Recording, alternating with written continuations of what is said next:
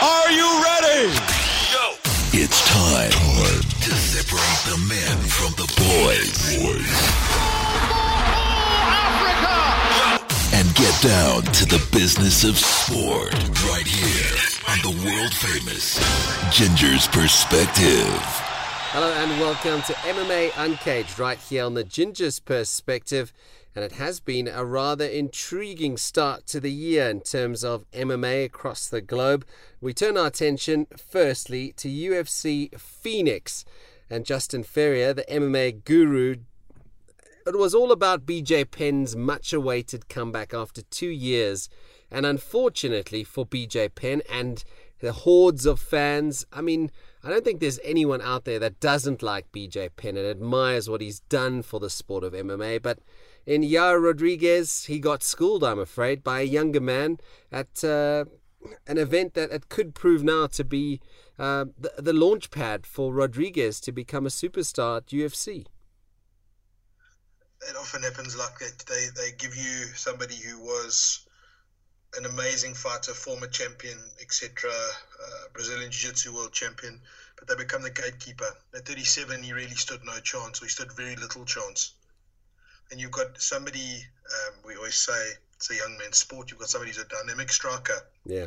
A young kid, switching stances, throwing kicks like it was a jab. Just hard to train for somebody like it, the new breed. Yeah, definitely.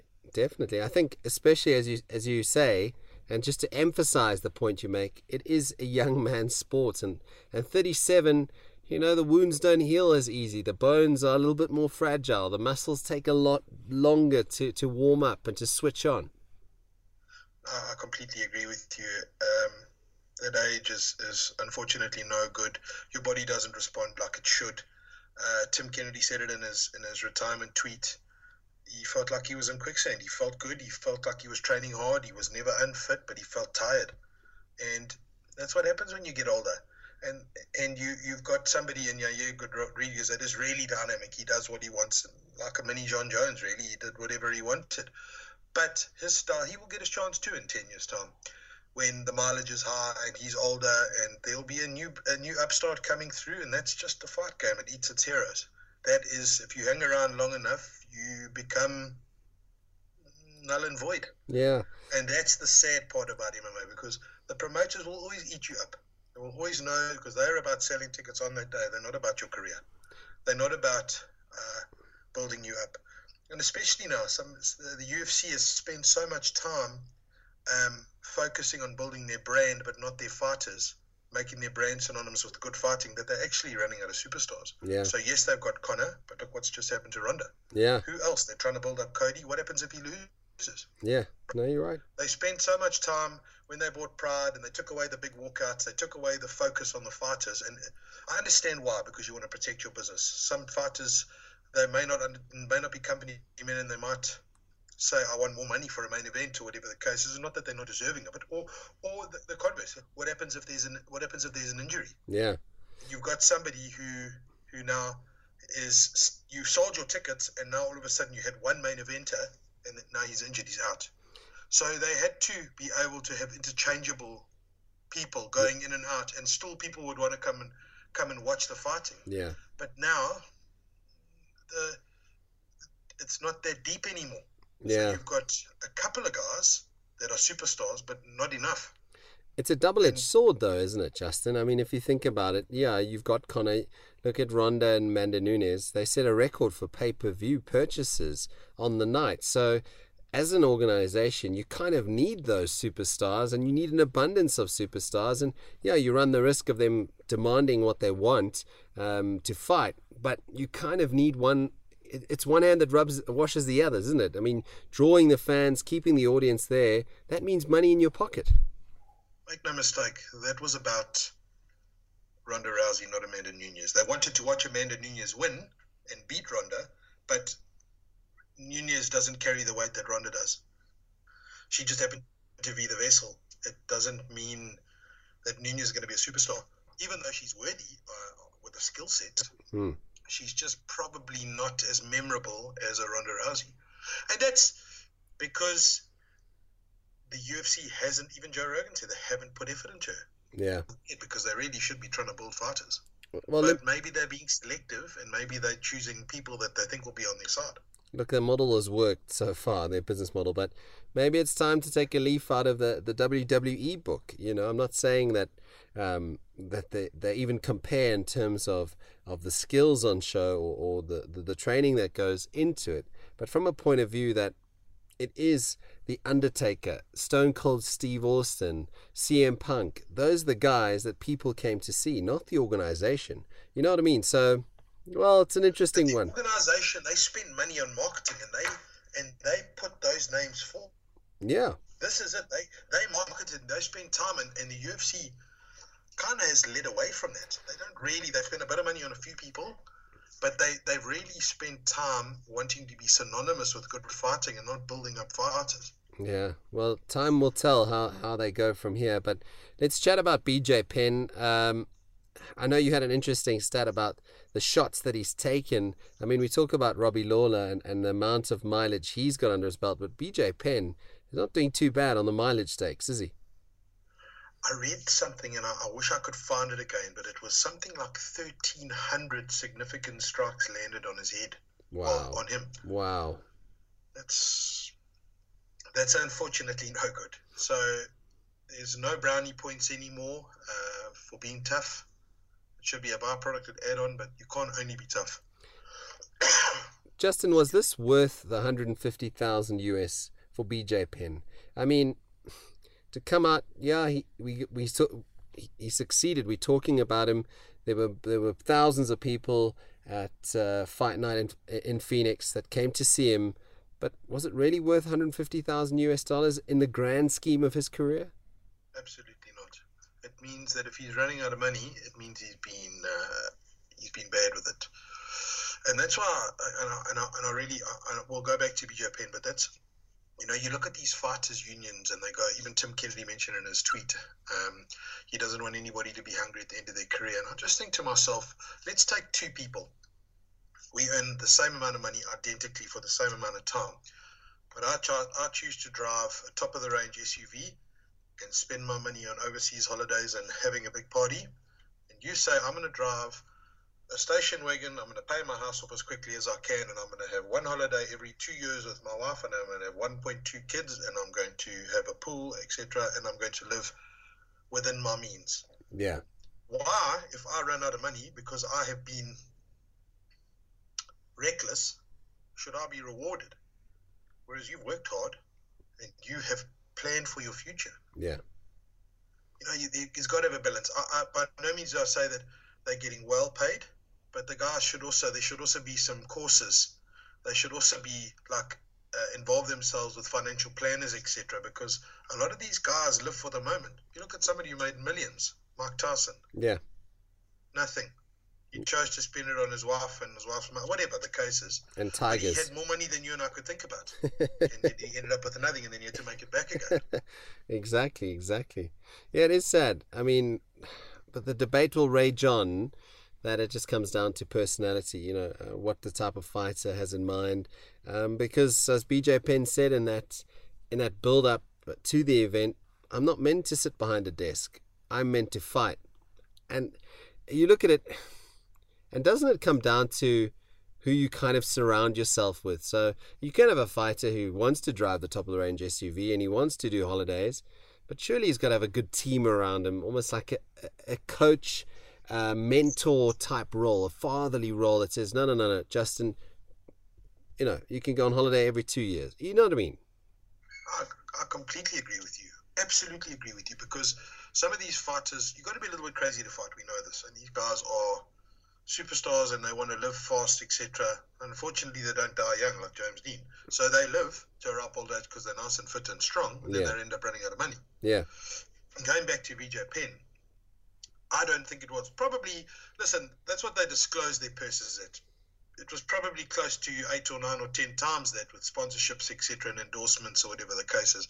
But I don't think money was about that. I think BJ Penn's a wealthy man. I think he made a lot of money, and I think he lives a fairly simple life. The problem is he's got a hunger inside him to compete. And who are we to tell him any otherwise? Yeah. But it wasn't nice to see because he was outclassed. He was what you saw, and I think Brendan Sharp said it they do a podcast where they actually watch the fighting and they just say, and he just said, this is not Matt Hughes. And BJ Penn was very good when everybody else was average. Sure. I know Matt Hughes was very good, don't get me wrong there, but he was a one-dimensional fighter. He was a wrestler. There was no two ways about it. He had submission wrestling. Yeah.